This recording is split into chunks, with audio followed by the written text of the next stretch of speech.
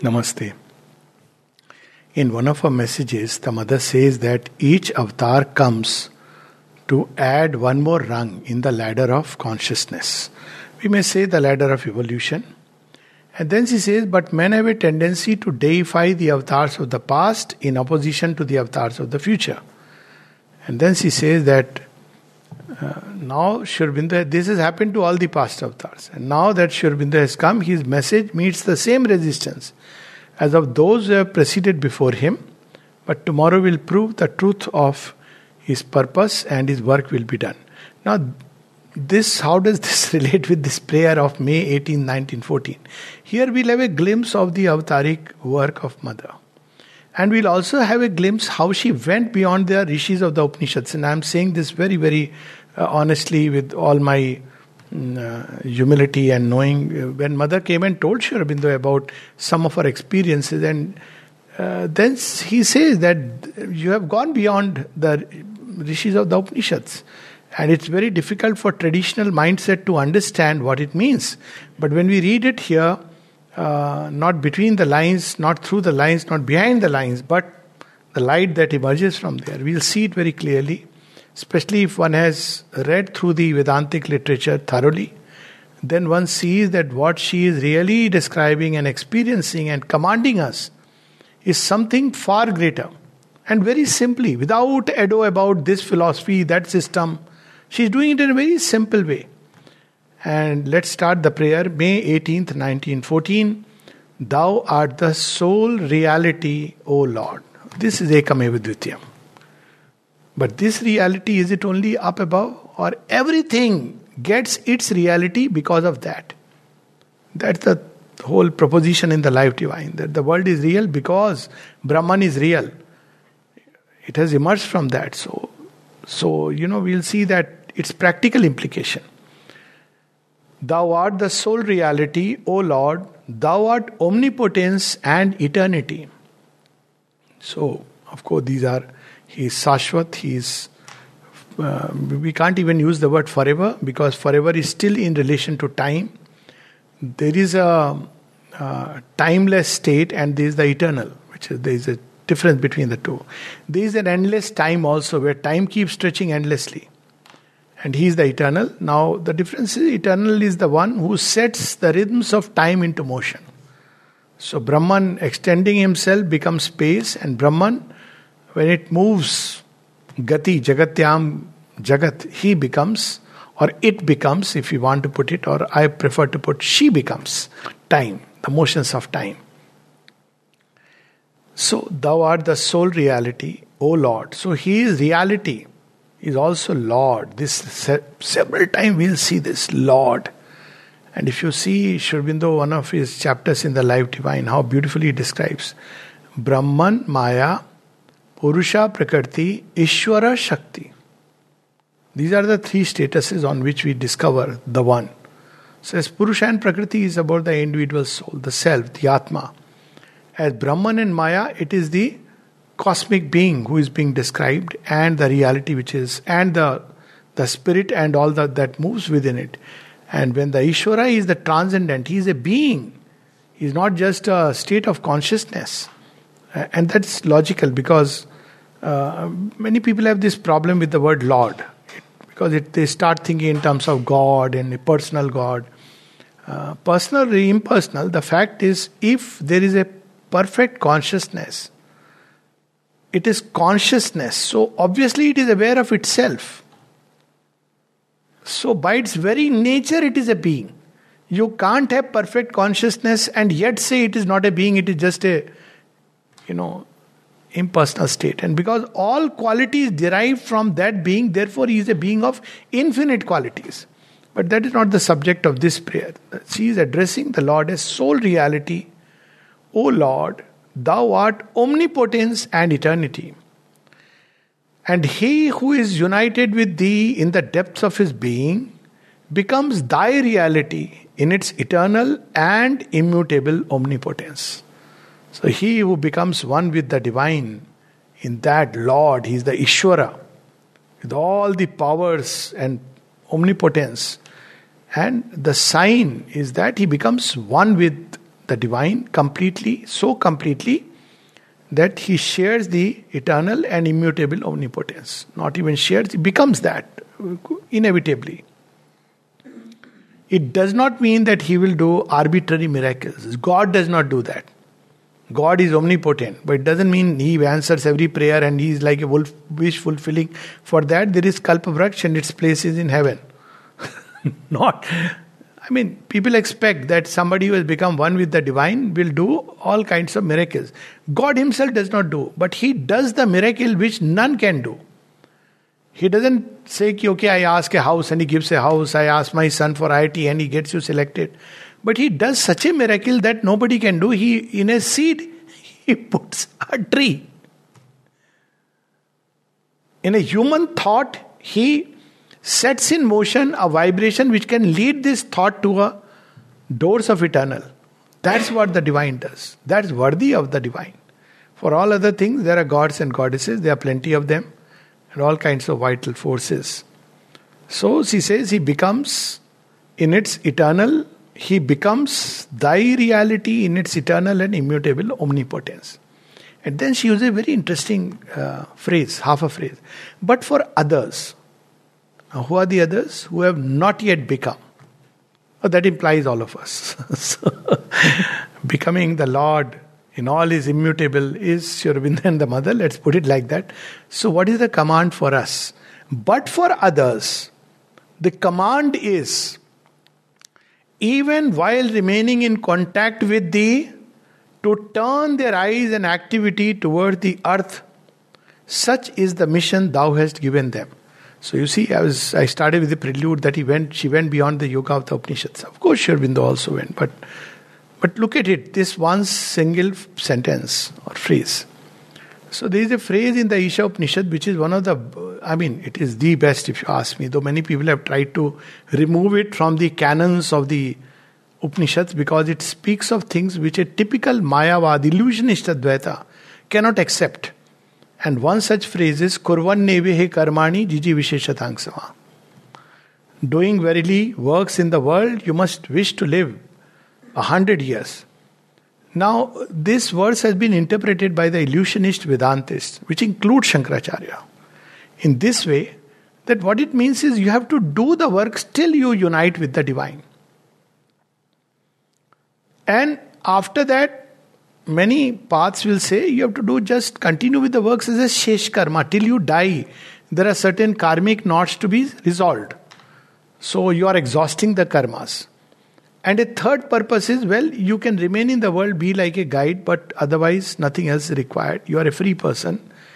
And there is a fourth thing which has been traditionally accepted, that what kind of karmas will you do? Religious karmas. Like you can do works of sacrifice. This of course is the crudest interpretation, that every day you will say do homam. It's a karma.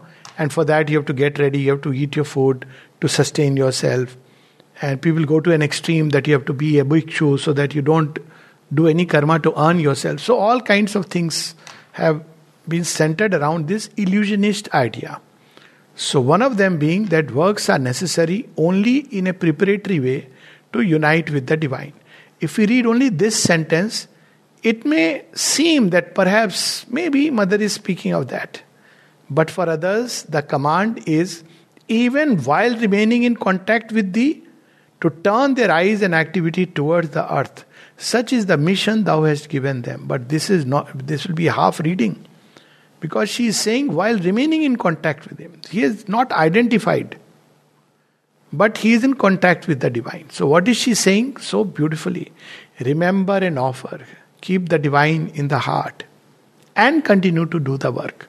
Rather, she is giving the command, turn towards the earth.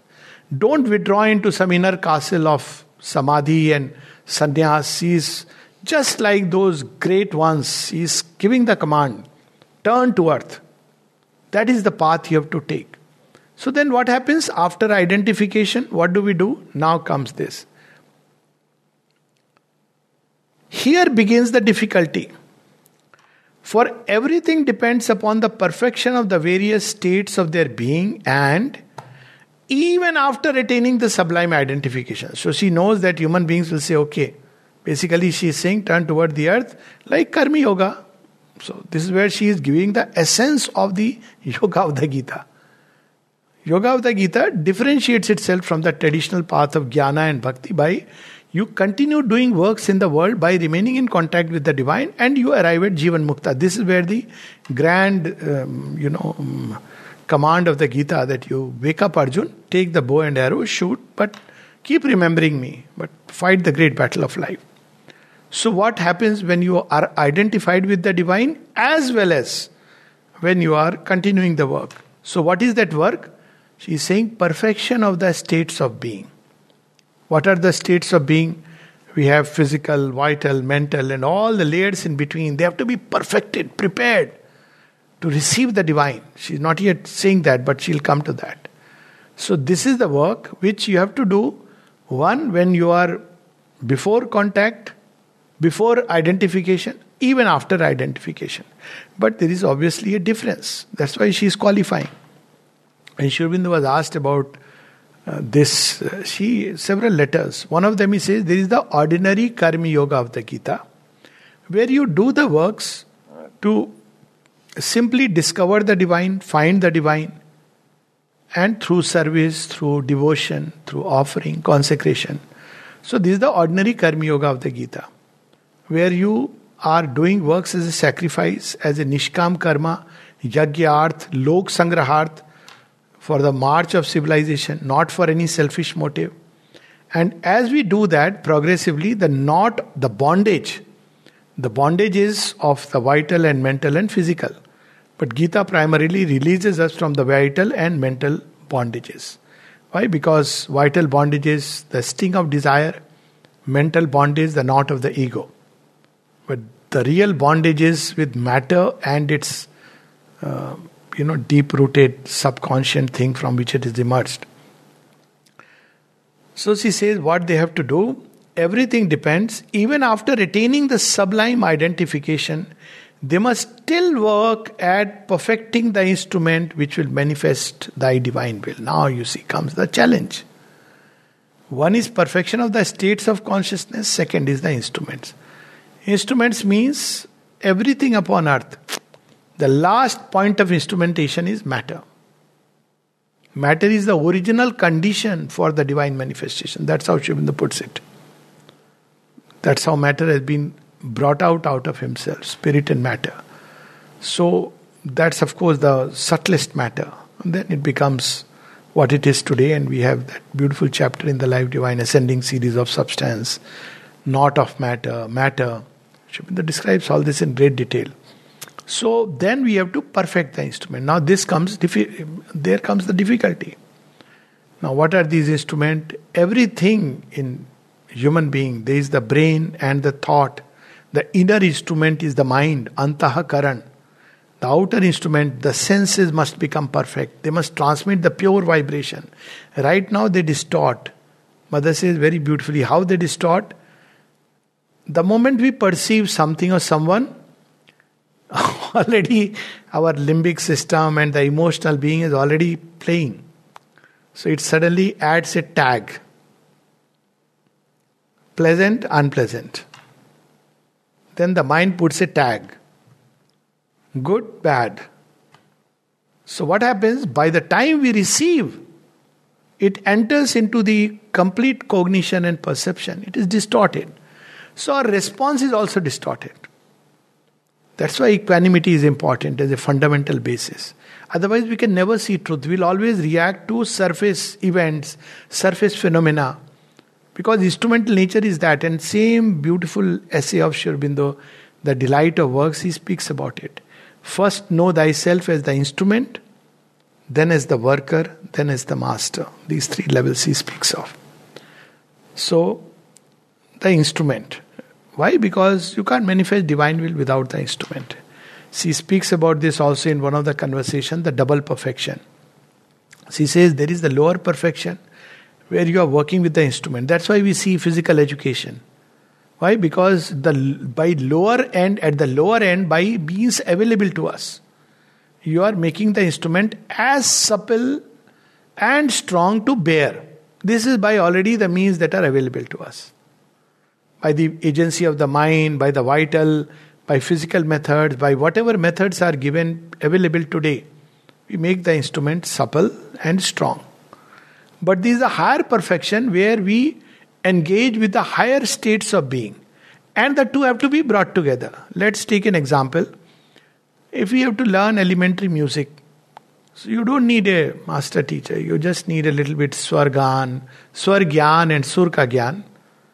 And you can learn, after that you can give nice songs, maybe, go to Indian Idol or some other and perform well, and it's because you have learned that much. Instrument is ready. But supposing one learns Nad Brahma from Shiva, you can't express it if the instruments are not ready. It's okay, one can do Tandav Nat of the ordinary humankind. But Shiva's Tandav is not just about the steps, it's about that bhava. How do you bring that ability in the instrument to contain that bhav which Shiva has when he's doing Tandav? Without that bhav you cannot do. That's what, how mother explained to, I think it was Sahanadi. What is the bhav of Radha when she is standing before the Lord? She must bring that bhav. And the instrument has to adapt to that. Otherwise, if the bhava is not there, there is a good dance, but nothing special.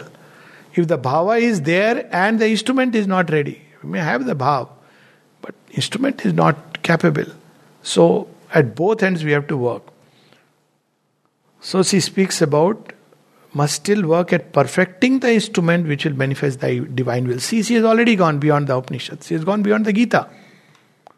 Actually, the Gita doesn't speak about perfecting the instrument. Not that Shri Krishna didn't know, but the time was not ready. But the Gita gives a cryptic hint in half a phrase. And that phrase is Yogaha karmashu kaushlam. Yoga is skill in works. And Sri Aurobindo describes this beautifully. He says, because when your mind is quiet, your vital is quiet, when your being is surrendered to the divine, then in fact all action comes from above. It just uses the instrumental personality. So it is perfect. It is skill. Skill from that. It's not skill which you get trained and develop. That's why the Gita insists on Swadharma. Because when you do an action which is consistent with your Swadharma, then it's no more work, but play. That line in Savitri where Sri Aurobindo describes the glory and fall of life, the greater world of life which he wants to bring down. He says, there all work was play and play the only work. So, if you take it literally, all work was play and play the only work.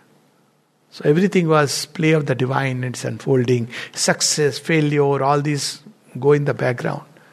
In the truest sense. So, one has to perfect the instrument. This is the work. This is nowhere there in any of the yogic literature available till date. Saying this with all responsibility. Not perfection. There is this talk about Patanjali Yoga Sutras. And why? Because the body must attain a good health and should be able to remain free of diseases as well as not become restless. So asana and pranayam is a preliminary to enter into meditation. If you look at the entire codification of Patanjali, that's how it is. Perfection of the instrument is not about its human possibilities, reaching its acme, but what is the divine possibility of an instrument. And that's where the challenge lies. Can a highest mantra be manifested through speech? That is perfection. Perfection is not learning the right intonation and everything about all the mantras that are available. That is human perfection, where one learns them perfectly, all that is available. But perfection implies, in this sense, receiving the mantra from the highest sphere and adapting the speech so that that mantra expresses itself. Any language, it could be French, English, Spanish, of course Sanskrit, any language. Hindi, any Tamil, because now the instrument adapts. Whatever is your language, it adapts to that. So here comes the difficult task. This is where the task becomes arduous. That's why this yoga is a challenging yoga, because it's not a world shunning yoga.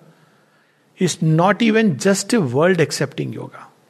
World shunning yoga, ascetics, I always feel they're selfish people. And personally, I have this distaste. That's my personal thing. Ascetic movements, that's why when people donate money, I say, why are you doing this? This man wants to withdraw from the world. Let him withdraw peacefully and quietly. Why are you donating money to spread a philosophy which is going to ruin a whole civilization? Ascetic is after his own salvation. Please, he can go. It doesn't matter. He can be in a monastery or away from a monastery. That's his business. But to preach to the world the gospel of illusionism, and then you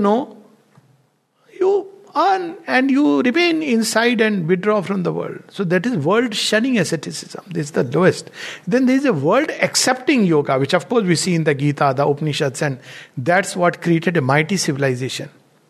But this is not even that. World shunning nor world accepting only, but world transforming, which is a different thing.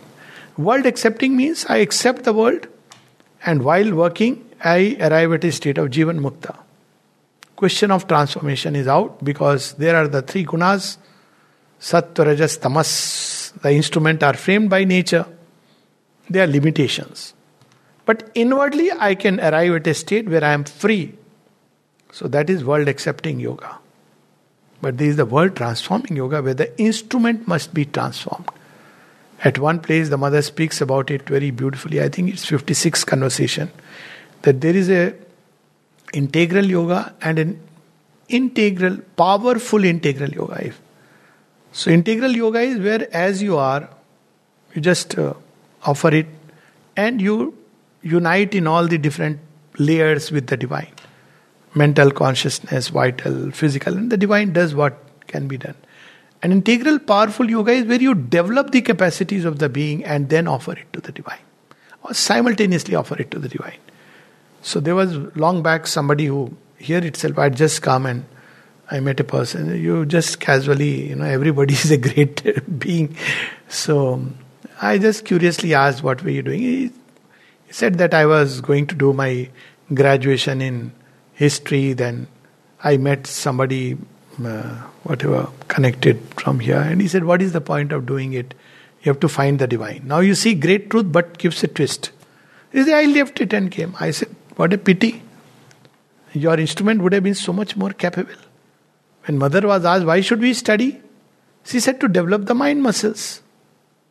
She didn't say everybody should study. That's a different thing altogether. But if we study, it is to develop. And that is why reading Sri Aurobindo, I have never understood this logic. I am doing the yoga, I don't need to read Mother and Sri Aurobindo.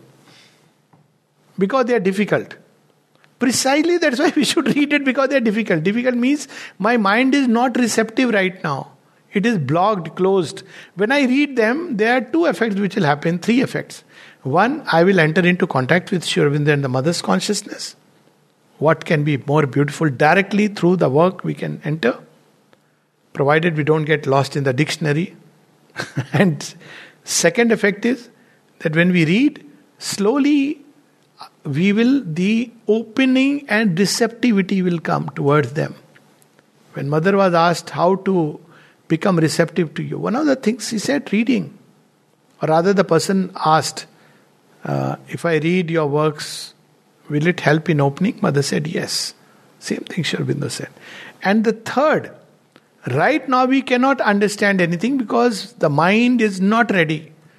Particularly because it's filled with stock ideas. Stock ideas especially, this is the problem of the Indian psyche. So well tuned, but it falls back upon the wonderful superstructure of civilization. So it becomes very difficult for us to move ahead sometimes. Of course, this is a wonderful background to have, if you take it rightly. But we must know that in India, each avatar brings something new. That becomes a challenge. So everybody ultimately says, what Vedanta is this? As I was saying the other day, Sri Aurobindo has used the word realistic Vedanta. Where do you find this term, Yatharthvadi Vedanta? So here he is saying you have to turn to the instrument to make it perfect. That's where the difficulty comes. Now you see how the mother is looking at the instrument. It's a wonderful lesson in humility. Her paintings were displayed in the Louvre. And if you can, if I may say, which people do not know, that in music it is she who has brought a completely new music for the earth. People don't realize its value. Because she was not the kind say, oh, see, I have discovered a new music, please hear me and you'll feel so nice. Nothing. She left it to us to discover. Neither Eastern nor Western. And yet you can find notes there. But when you hear the music, it's something amazing. She has given names. Marching in search of the soul. Quiet power. Concentration. Aspiration in the physical. There was a time, 3 series, I would put that music and do exercises every day. Kisi ke bahane, something will happen through this music, and it's so amazing. That music you cannot, put in any slot. That mother who has done this and many other things. Education system, this itself is a grand experiment. She is the one who gave such wonderful ideas. Golkund, Sri Aurobindo said it's the mother's yoga in the material world. Many, many things. And what is she saying? Occultism, philosophy. She didn't even care to keep those volumes of the Cosmic Review where she used to write. Very, a philosophy which is of the highest kind. All that she came and she offered to Sri Aurobindo, or rather completely they were gone. Because now something new has to come. So she writes, this is where the task becomes arduous. Everything seems to me mediocre, insufficient, neutral, almost inert in the present instrument, which thou makest me call myself. This was one of the things she told Sri Aurobindo when she came. One was that, what is this trance that they speak about? I have never experienced it. And Sri Aurobindo says, nor have I. Now you see, if you just quote this much, it can create a great misunderstanding. Then he clarified. He said, you have gone beyond the rishis of the Upanishads. 2 places he says this. One is here. And he says that basically what they call as trance is when you withdraw from the surface consciousness and you experience that state within. But she has experienced it while waking all the 4 aspects of the Brahman. And this is the truth they bring out in the live divine. That's how they reconcile everything. That if the divine can experience transcendent and the cosmic and the individual realities simultaneously, the inmost, the inner and the outer, so can man by becoming one with the divine. That is the logic, is that realization. So, that he says that, well, you have gone beyond, you are able to experience that while waking. Another place where he says this is, since we are at it, when she writes that prayer, I think it is 26th November, while she is in Japan. She experiences the body being seized and she goes further and further. And ultimately she sees the earth uniting with the Supreme. And Sri Aurobindo says traditional interpretations of the Vedic yoga, they will not accept this possibility. But it's there in the Vedas as a root. She does not use the words because she's not into that literature. Like a clean slate, she started as a positivist. Only what you can touch, see, hear, feel, that is true. So he says that modern yogis will not even accept that as a possibility. And then she said, second thing, why everything in me is very mediocre? And Sri Aurobindo says, it is a good thing. Why? He says, because you have to excel in one thing by specializing. And specializing means a focused concentration on one part. It's at the expense of other parts. So you'll see people who are very highly scholarly, I won't use the word intellectual, they are not synonymous. An intellectual has a free intelligence. He is not tied to all the formulas of books or this or that. True intellectual is one who has a free intelligence and a universal intelligence. So, but scholarly. You see the heart becomes so dry. You just wonder, you have to strain yourself even to listen to an academic discussion. It's very good for sleeping. Some sleeping pills, one of them is listen to a highly scholarly academic discussion. You won't have to, you can get rid of sleeping pills. After some time, you'll doze off. And then Sri Aurobindo will look so simple and beautiful because it's not of that category. We are expecting that, probably, that he will write according to this Vedantic view, according to nothing. There are no such references. Only in the beginning you will see one quotation from either the Gita, the Upanishad, or the Vedas. But otherwise, all flows so freely, so beautifully. It's a free universal intelligence, stilled consciousness, completely receiving from the supramental infinities, the absolute wisdom pouring through word and speech. This is Sri Aurobindo's writings. So the instrument has to be capable of adapting to it. It's not easy. It can create. There can be errors either which way. And the instrument was so perfect. There were great people who noted this could be a, error, transmission error. And Sri Aurobindo is transmitting. So mother has scolded. We know how she said, not even a comma has to be changed in Sri Aurobindo. So here comes this. And why everything is mediocre? So sometimes being a jack of all trade has its own advantage. Because then you are growing in a many-sided way. And the more I am united with thee, the more do I realize the mediocrity of its faculties and its manifestation. Amazing. Naturally. If you are just learning some ABC of music from some musician, he'll encourage you and say, "Oh, so nice." And you will feel very good, "Arey wah." But if Shiva comes to teach you, you had it because you suddenly realize you have received the knowledge from the Shiva, but your body, your feet, even his damru, you cannot capture that note. It is so. See, damru is a very interesting instrument. Unlike tabla and others, you are just shaking your hand, and what a perfection there is. You are supposed to bring out all the notes. How is it done? So this is where you have this instrument not being ready. The more you unite with the divine, the more we realize it's not ready to manifest. The further we are from the divine, the more we are puffed up. I am an instrument. But the more you come in contact, you see, my God, how far this is from what can be. So many inadequacies. Sleep, for example, the brain gets fatigued beyond a point. The heart is not able to stretch. So all these situations in life, I take them as exercises. Your brain stretches. When you read Sri Aurobindo, the brain is getting its right kind of exercise. Stretching, becoming wide, plastic, strong.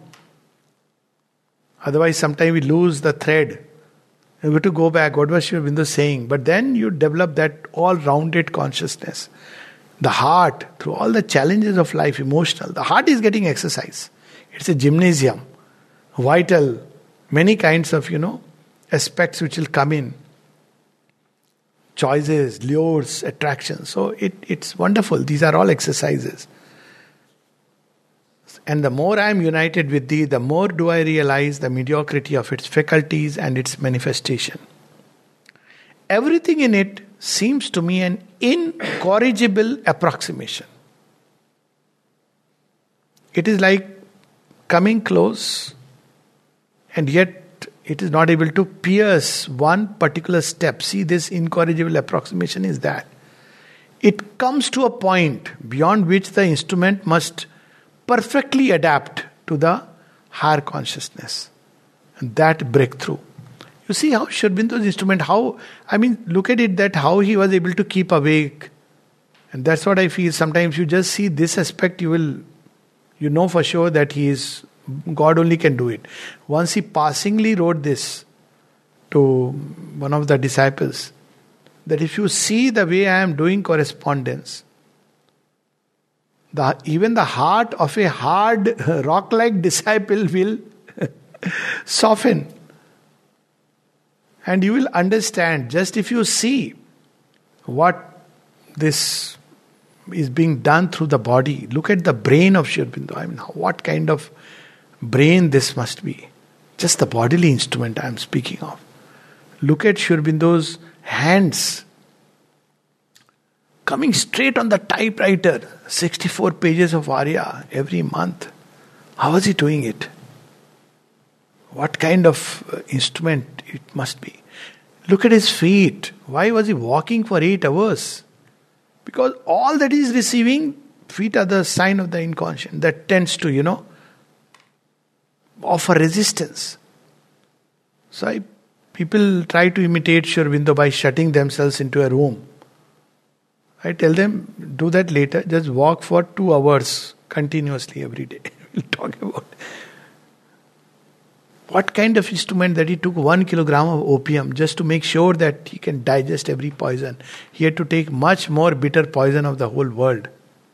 Just the instrument part. What that instrument must have been, what it must have undergone. Of course, we cannot imagine the mother at 70. She left tennis when she came here. And then at 70 she picks up again. By the time we say, okay, we have played enough and it's okay. So this is where we see that how she speaks about training the instrument. And that's why here we see that there is so much emphasis on physical education and all-round development. Inner thing, anyway, she will do if we are open and have the right inner attitude.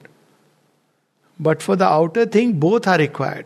The human being must do his own little bit, and then there is the divine consciousness which flows.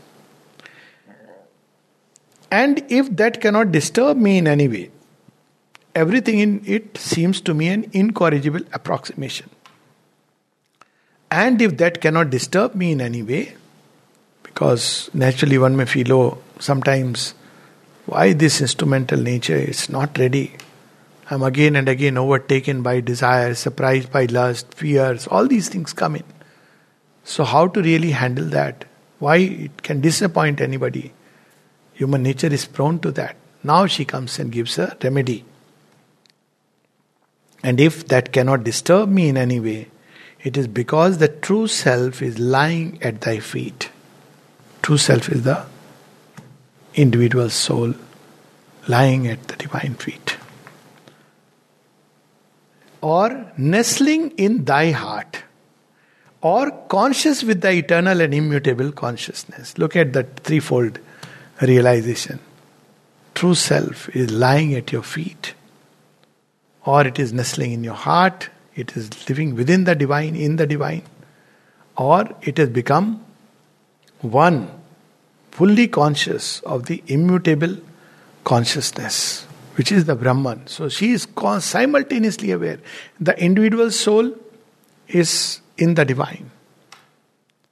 And the true self is surrendered at the feet of the divine. And she as herself is fully conscious of the eternal and immutable consciousness. And looks at the whole manifestation with a smile. It is simultaneous. It is not one or the other. That's why we cannot understand the divine. That's what Sri Aurobindo calls the logic of the infinite is different from the logic of the finite. Logic of the finite is either this or that. You cannot be blue and grey and green at the same time. Though nature itself contradicts it. All of them is present in the white. But okay, it may be present in the white, but in manifestation it's not possible. But if you were to experience the world from the point of view of the white light, it will say, I am present in everything. So, that is the challenge that we have, that we get lost here or we are absorbed in the trance. And we create a division between world and God. But how God experiences the world, He doesn't say while experiencing the world or acting in it, that, I am not God now. He is the divine and He is also this. So this and that. The mother says that the new age that we are entering in, this is the age. Not either or. Not this or that. And then she says, but this and that. Simultaneous. So there is the simultaneous experience. So on one side she is looking at the instrument, sees it's mediocre, she is working towards it. Then inwardly she is nestling in the heart. And then and looks at the whole manifestation with a smile of patient and understanding benevolence. She's simultaneously seeing from that height and smiles as to a child of patient. Be patient, it takes time. She asks us to be patient. And before we can become candidates of supramental patience, because it is going to take time, we can make a program of reading Sri Aurobindo and the Mother completely in this life. Patience is required for this. Yeah, very simple program. One of the best preparations. It doesn't require a lifetime. But still, at least, if one reads it with full ardor, 5 years, maybe maximum 10 years, if you include agenda also. So, the sooner we start, the better it is. It doesn't take long. All the works. At least make a reading. So, she says it looks at the whole manifestation with a smile of patient and understanding benevolence. Look at the difference, how she has chosen the words. Benevolence is like you understand, this is what it is. But when you add understanding, it adds a different flavor.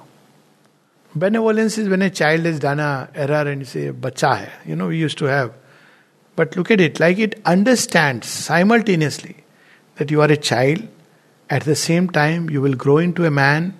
You know where the error is coming from and you know how to rectify it. So look at the beauty. Sometimes with one word, Mother and Sri Aurobindo give a whole lot of meanings. How I understood this understanding benevolence is when in India, sometimes, I think it's everywhere, but in India I know, when children sometimes say words with a little, what is called totla, like not a stammer, but it's not exactly the. For instance, for pani, they'll say pali, something like that. And parents find it very cute. Oh, so cute. This is benevolence. But the other is pali. Pani, matlab you understand, but you are also simultaneously rectifying the movement in a nice way. One of the things which I used to advise to parents, that yes, it's very enjoyable. But if they say Pali and you will give water, you are fixing this word in the mind. Where you understand that yes, the child, but he has to also pick up this, of course, as an aside, parenting skills. So, when he learns and say it beautifully, happily, what is that which would be understanding without benevolence? Where he says, this is not how you speak. No. You understand, take the joy of it. At the same time, you bring out the deeper possibility. That's what compassion is, incidentally. There's the difference between kindness and compassion. Compassion knows the true cause of suffering and leans down to heal it. That's compassion. Kindness is, look at this person, he is shivering in cold, let me give some blanket. That's kindness. Good. But compassion knows that even in this man, there is a wisdom that operates. How this very thing can become an occasion for the great journey and the great discovery. So we'll just read this prayer fully again, then we'll stop. May 18th, 1914. Thou art the sole reality, O Lord. Thou art omnipotence and eternity. And he who is united with thee in the depths of his being becomes thy reality in its eternal and immutable omnipotence. But for others, the command is, even while remaining in contact with thee, to turn their eyes and activity towards the earth. Such is the mission thou hast given them. So without losing contact. It's not just doing work, remaining in contact with the divine and then turning towards the earth. What we have to do through this work, here begins the difficulty. It's not just the outer work, but the perfection of the instruments. Here begins the difficulty, for everything depends upon the perfection of the various states of their being, and even after attaining the sublime identification, they must still work at perfecting the instrument which will manifest thy divine will. So the work is twofold, perfecting the states of consciousness as well as perfecting the instrument. This is the mission of action upon earth. And through this divine work is done, automatically, inevitably, then we don't have to worry. But if we take these three things together, contact with the divine, perfection of our inner states, perfection of the instrument, then we don't have to worry, what is the work you want me to do? Whatever one does will become the divine work. Sarva Karmani. Everything seems to me, this is where the task becomes arduous. Everything seems to me mediocre, insufficient, neutral, almost inert in the present instrument which thou makest me call myself. So, open to the divine will to manifest it, but is the instrument ready?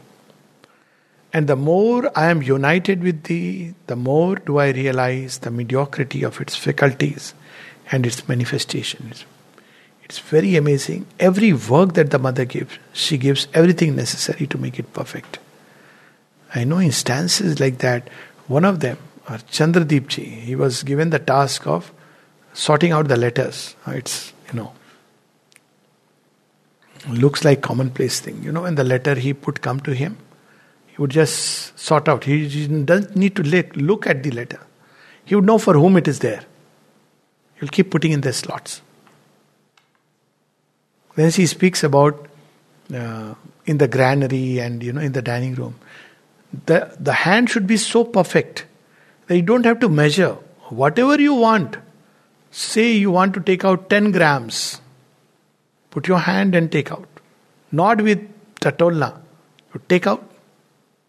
You don't have to grope, estimate by the mind. And it should be exactly that. And Mother says that these are things which can be developed. So that means there is consciousness in the hands. It's not about what's the big deal. Yes, it is a deal.